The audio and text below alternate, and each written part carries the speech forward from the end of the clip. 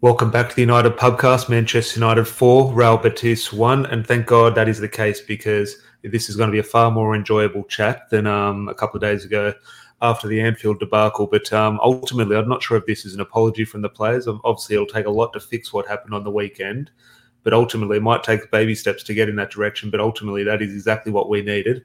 Larry, we needed Man United to bounce back, not only with the comprehensive win, which pretty well sets us up nicely for the second leg, but also a good performance, I thought. Now, yes, there are one or two potential negatives we can get into, but ultimately, compared to what we saw on the weekend, I'm not sure we could ask for much more than we got at Old Trafford.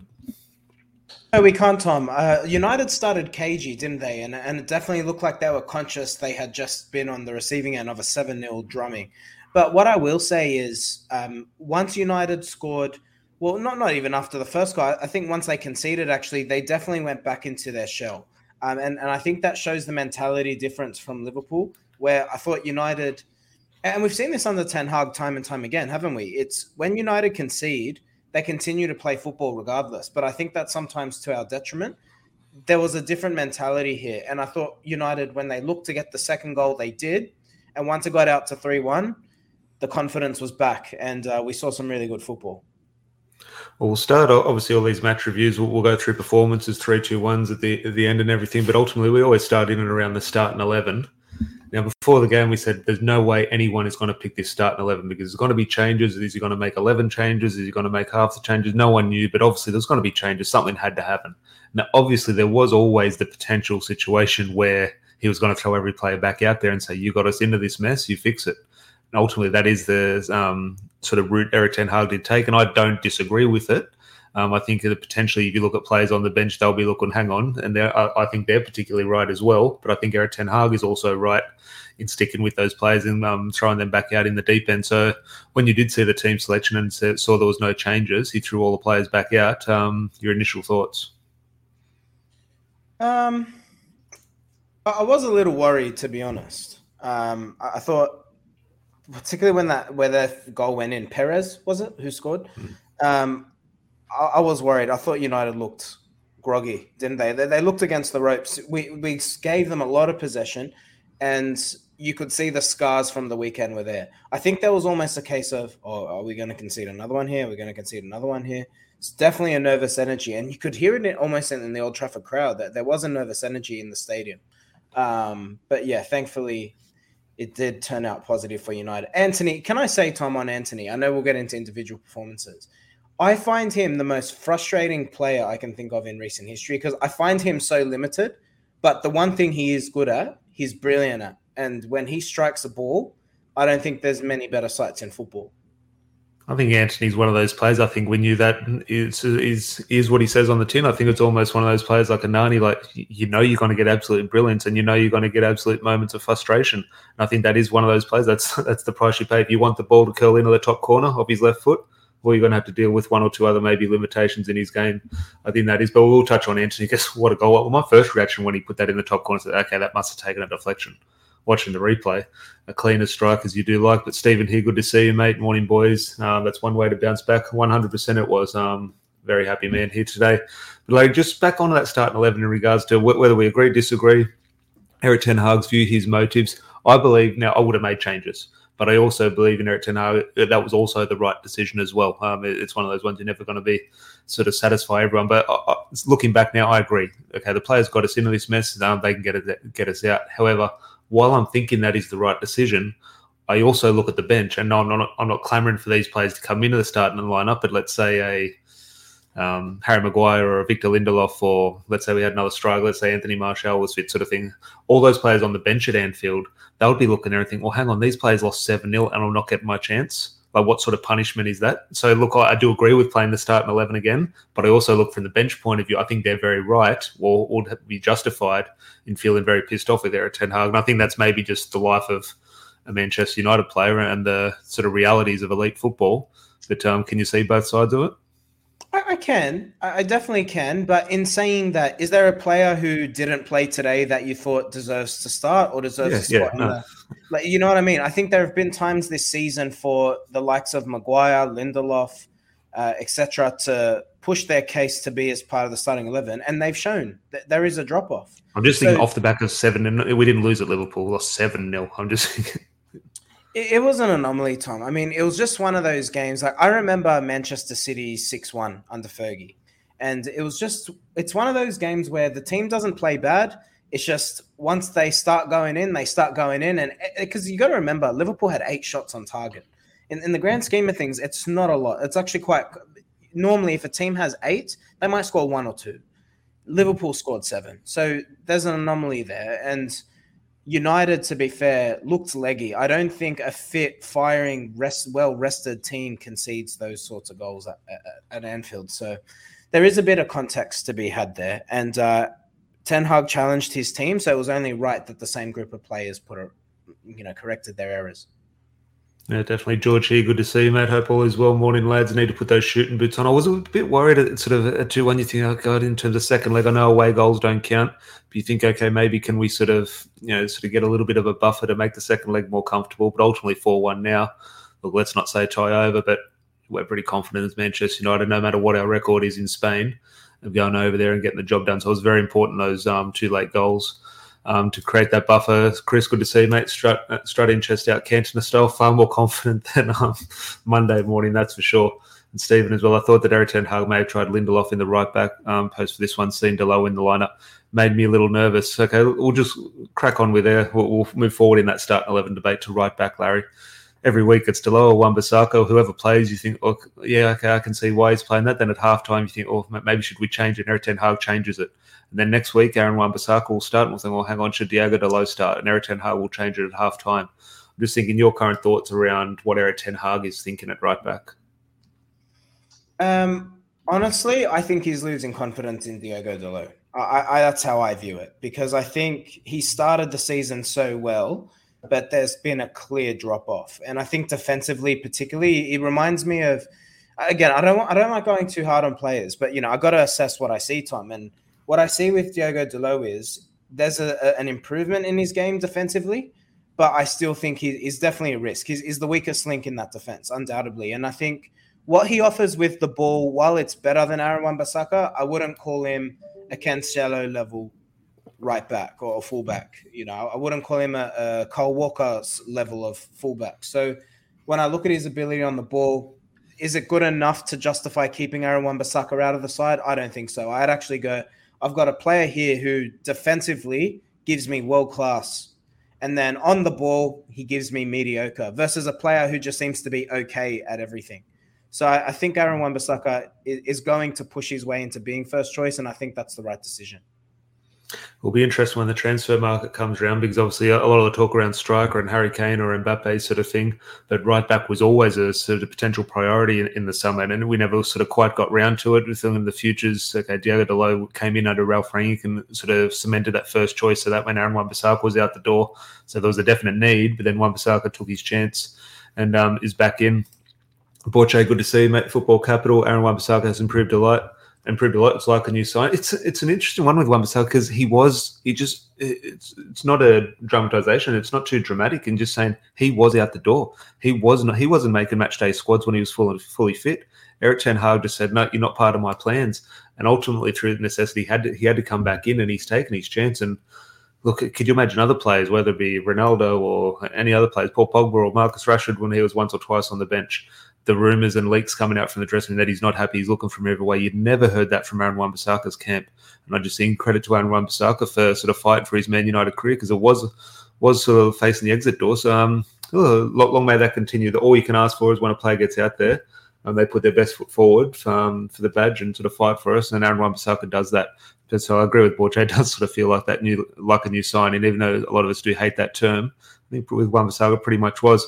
Vin, good to see you, mate, as always. And yeah, agreeing with Dalot, been very disappointed in the last few games. I would like to put Dalot's, and look, there's a very genuine discussion to have around Dalot's future. I would like to put down a little bit of bad form. He was brilliant at the start of the season.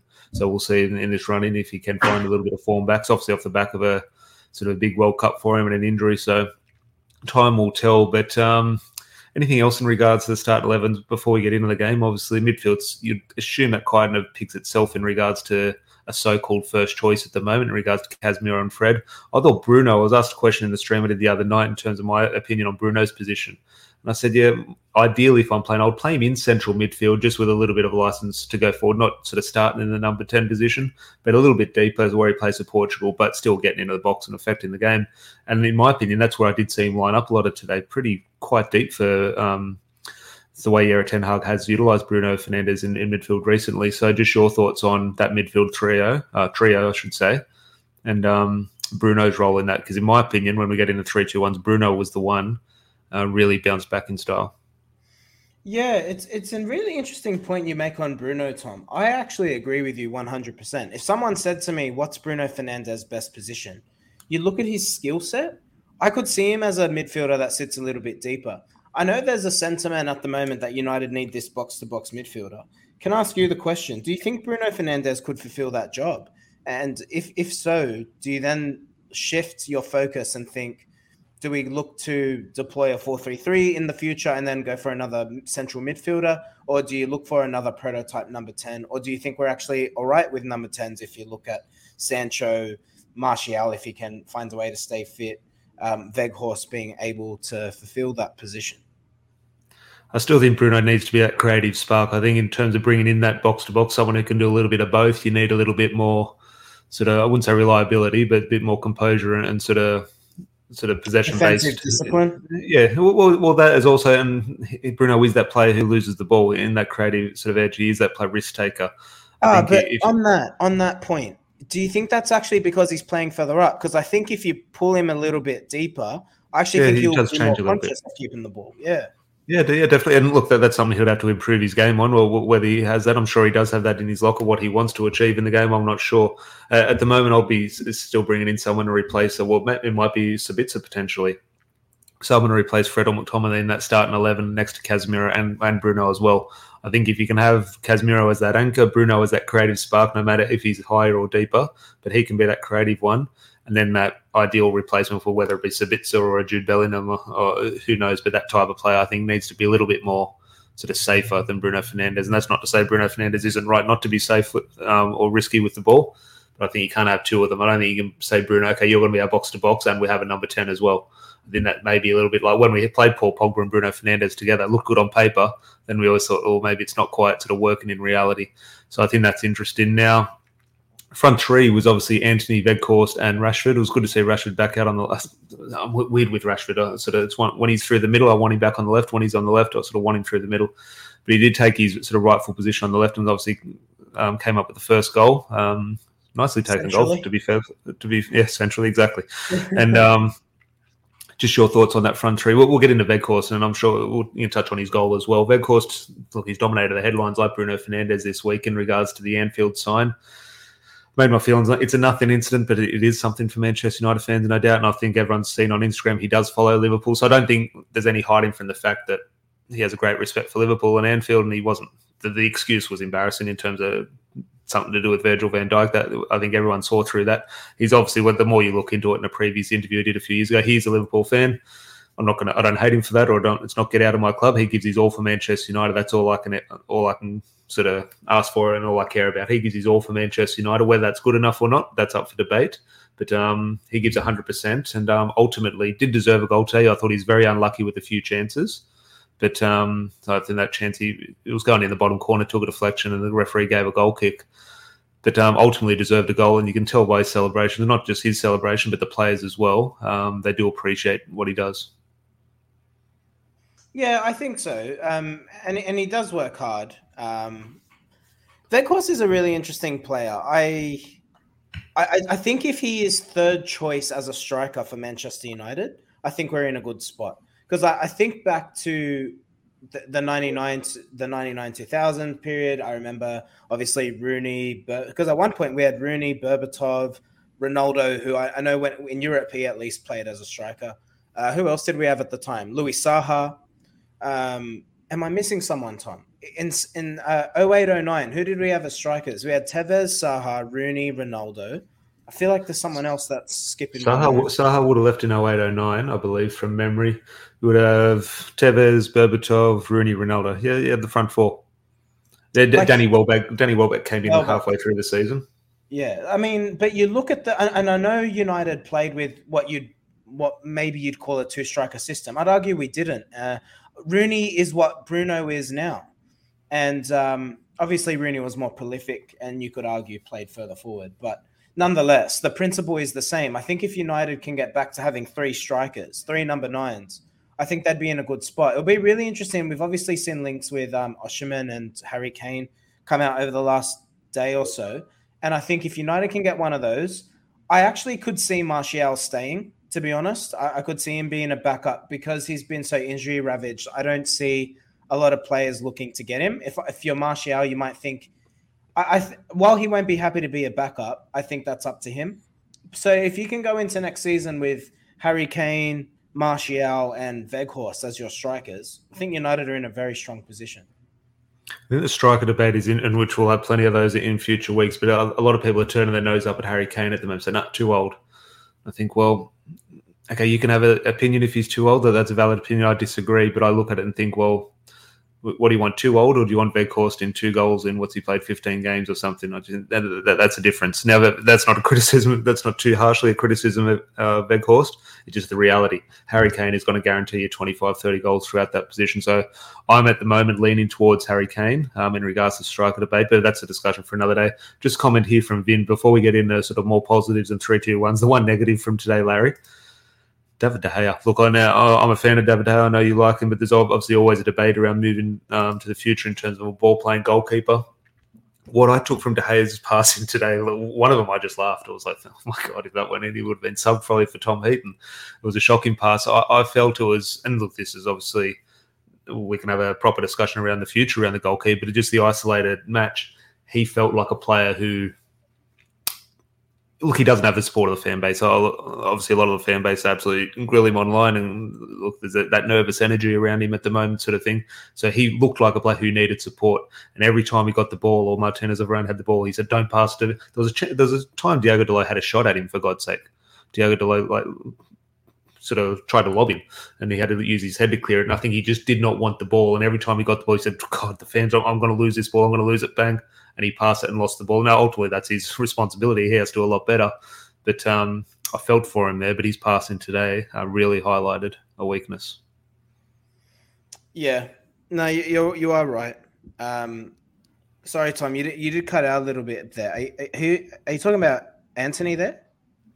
No, David De Gea. Sorry if I cut out there. David De Gea. Just in regards to nervousness, he didn't want the ball. There's that time Diogo Dalot, I'm like, Anthony? Where Diogo Dalot tried to lob him, and he's like, I don't want this. He was just never. He didn't want the ball from the first whistle. I think this is what's gonna. I don't want to be dramatic here. I think this might be what kills De Gea's Manchester United career. He's a brilliant shot stopper, world class. To be honest, I don't think there's a better shot stopper in world football to this day. But his limitations on the ball, and we've seen this more recently. I think Ten Hag's tried to encourage him to play out, but he clearly struggles with it. And it's not an ability thing. The way that pass went straight into the Real Betis player, I know, like you laugh because it was like it almost looks intentional. You know what that is? It's an anxiety on the ball. He's obviously full of anxiety before he's passing, and it's he's anxious because it's not natural to him. And I think if it's going to impact United in terms of how Ten Hag wants to play, I think United can play that further 10 meters up the pitch if you've got a more confident goalkeeper. And unfortunately, it might hold us back. So, and when you talk about, like most fans find Anthony frustrating, most fans find Sancho frustrating. You know what makes those players better? Having more possession and playing further up the pitch, getting them playing in tighter areas, then they'll look brilliant because that's what they're good at. And I think as long as David De Gea is our goalkeeper, he's actually not allowing us to play to the strengths of the team. So it's a big decision for Erik Ten Hag to make in the summer because he's not a massive weakness, but he definitely impacts the way we play.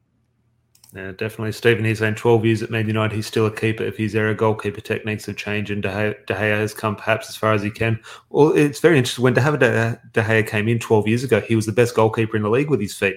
And I think that really highlights how much the game has changed. And I think it's very interesting. Let's say that the other side, the other goalkeeper who came in when Pep Guardiola came in, replaced Joe Hart.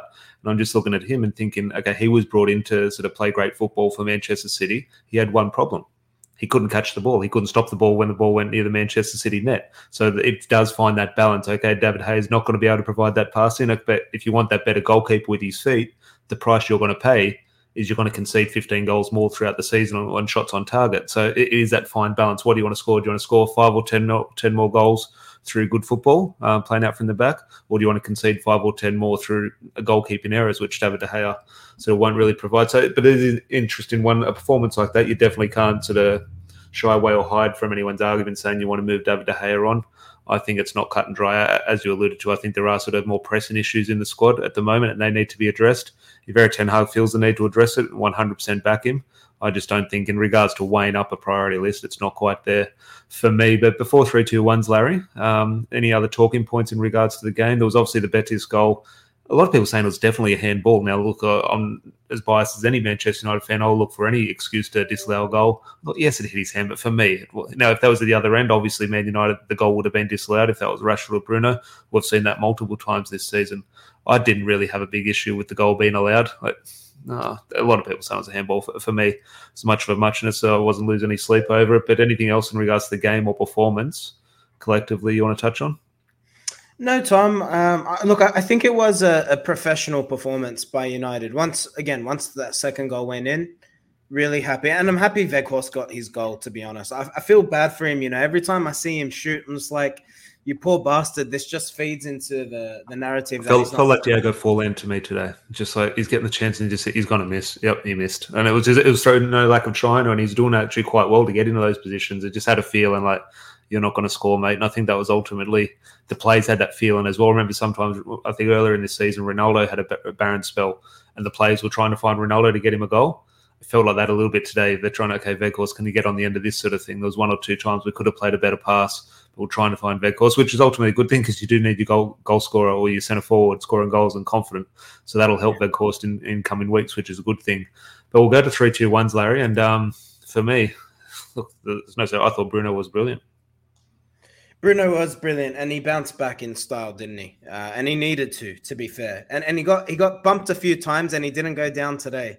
I think he knew. Can I ask you, Tom, on Bruno as captain? We've obviously seen a lot of criticism of him. I know you've very much been in the camp of, not thinking he should be captain, and not to be critical, or just, because of the petulance and the grabbing of the face when you get smacked in the chest and then that kind of thing. And he obviously had 2 former Manchester United captains criticize him during the week.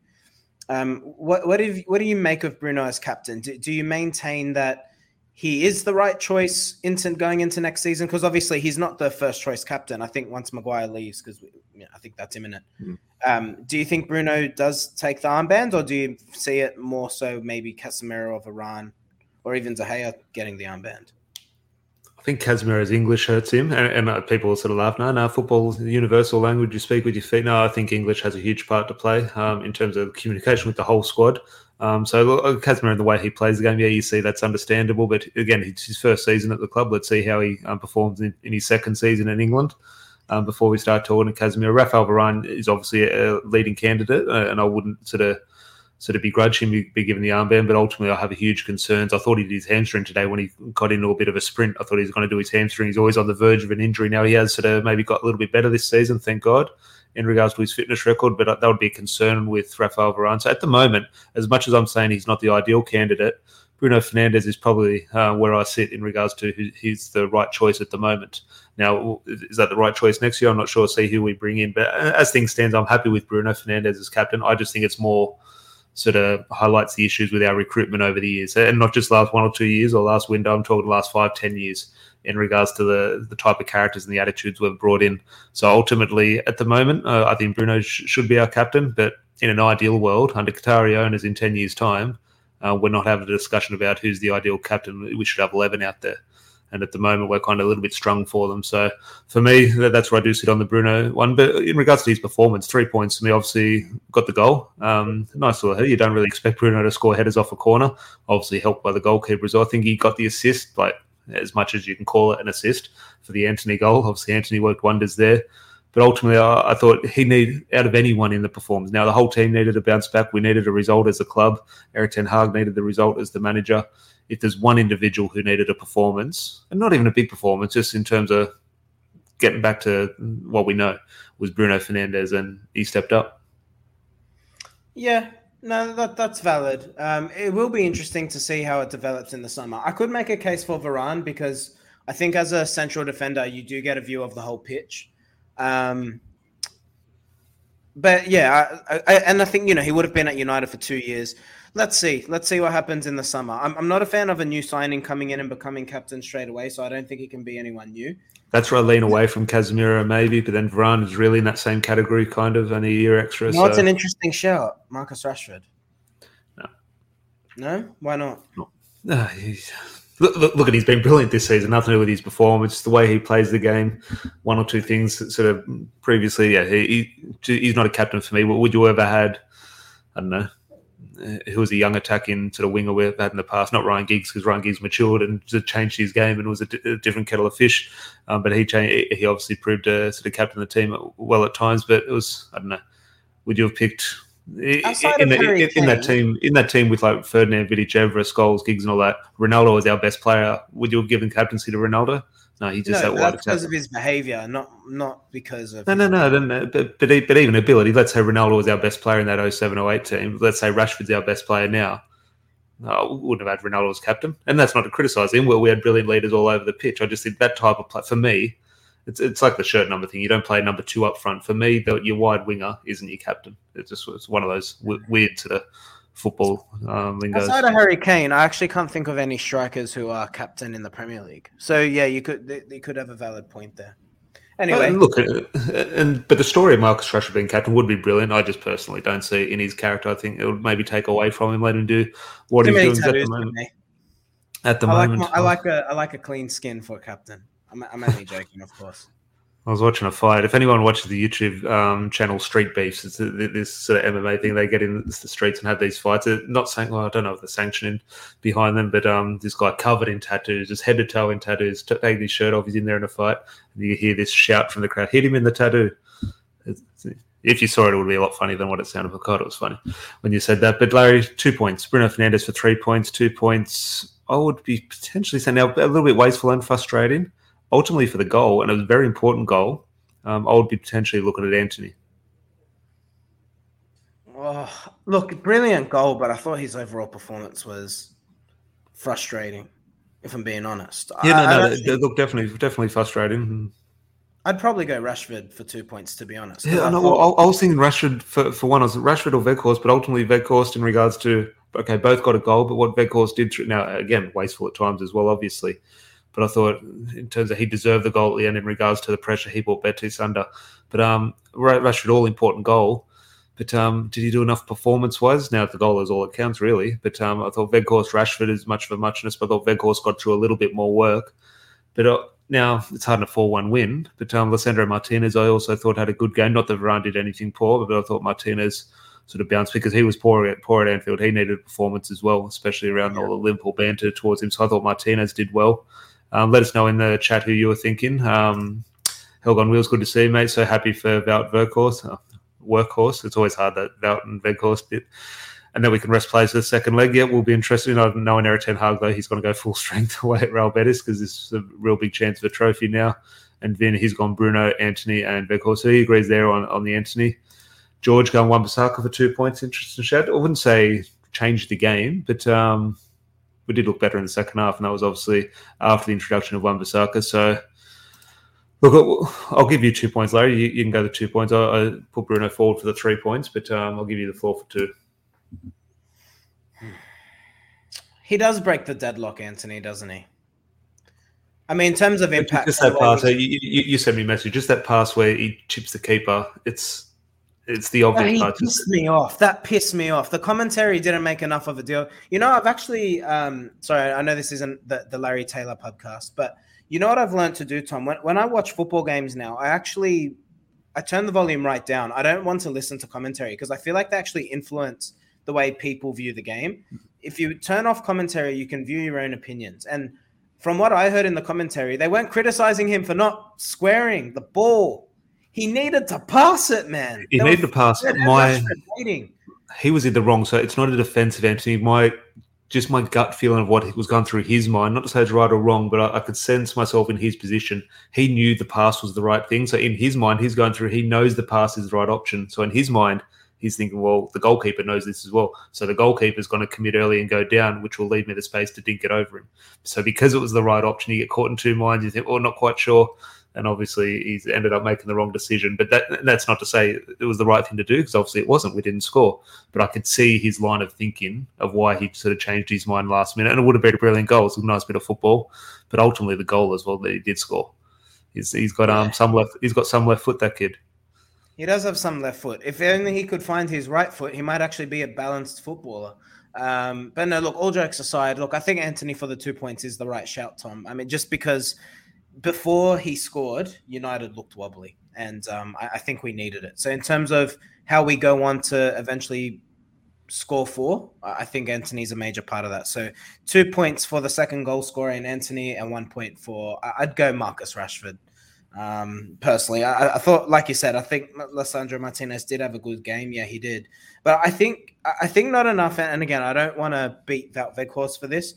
I think Rashford is floating around the pitch because Wout Weghorst slows the game down a lot when he gets the ball. I think, and I know Martial pisses everyone off, but I think if Martial manages to get himself fit, I think you'll find he'll be first choice again because he brings the best out of Marcus Rashford.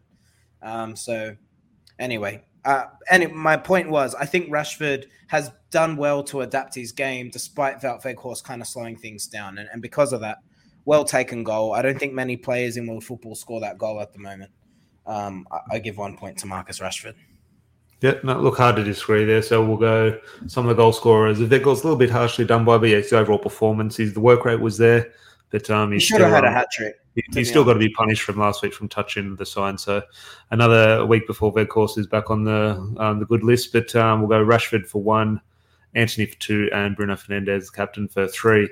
Next level here, saying Wan-Bissaka should be starting every game. There's no need for experiments with Dalot. He's been crap. I think he's been crap. Obviously, Wan-Bissaka, I think, has moved ahead of him. But hopefully, Diogo Dalot, maybe it's just a bit of a form slump. Fingers crossed he can sort of get back to what he was showing at the start of the season for this run-in. And actually also making the point that Wan-Bissaka changed the game at halftime.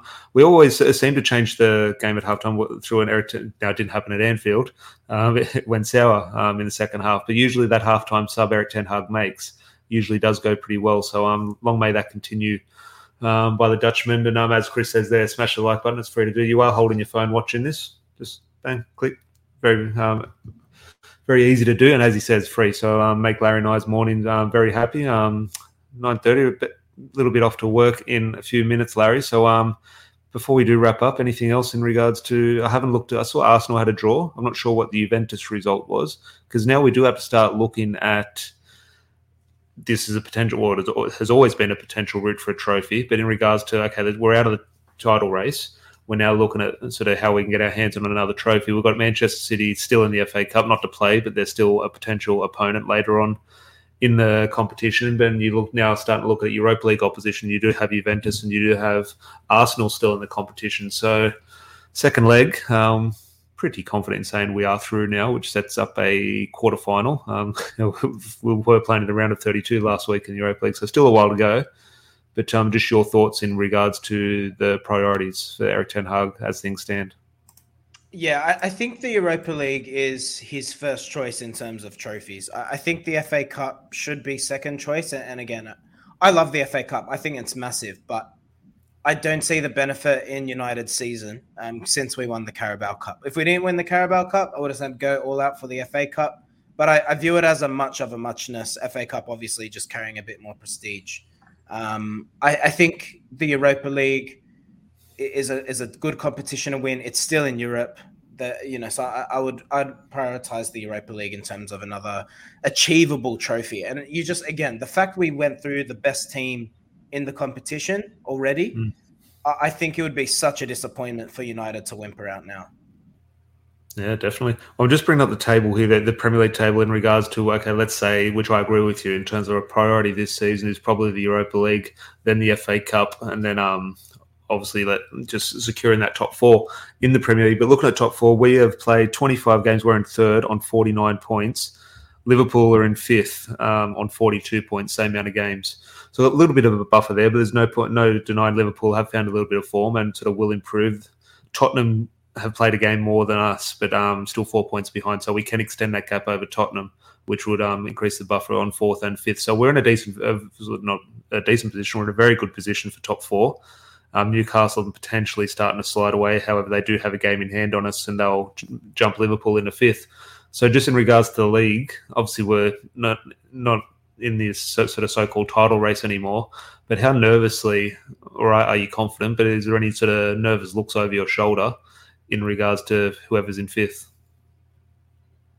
Yeah, it's interesting. If I look at the table now, look, I think United are fairly comfortable.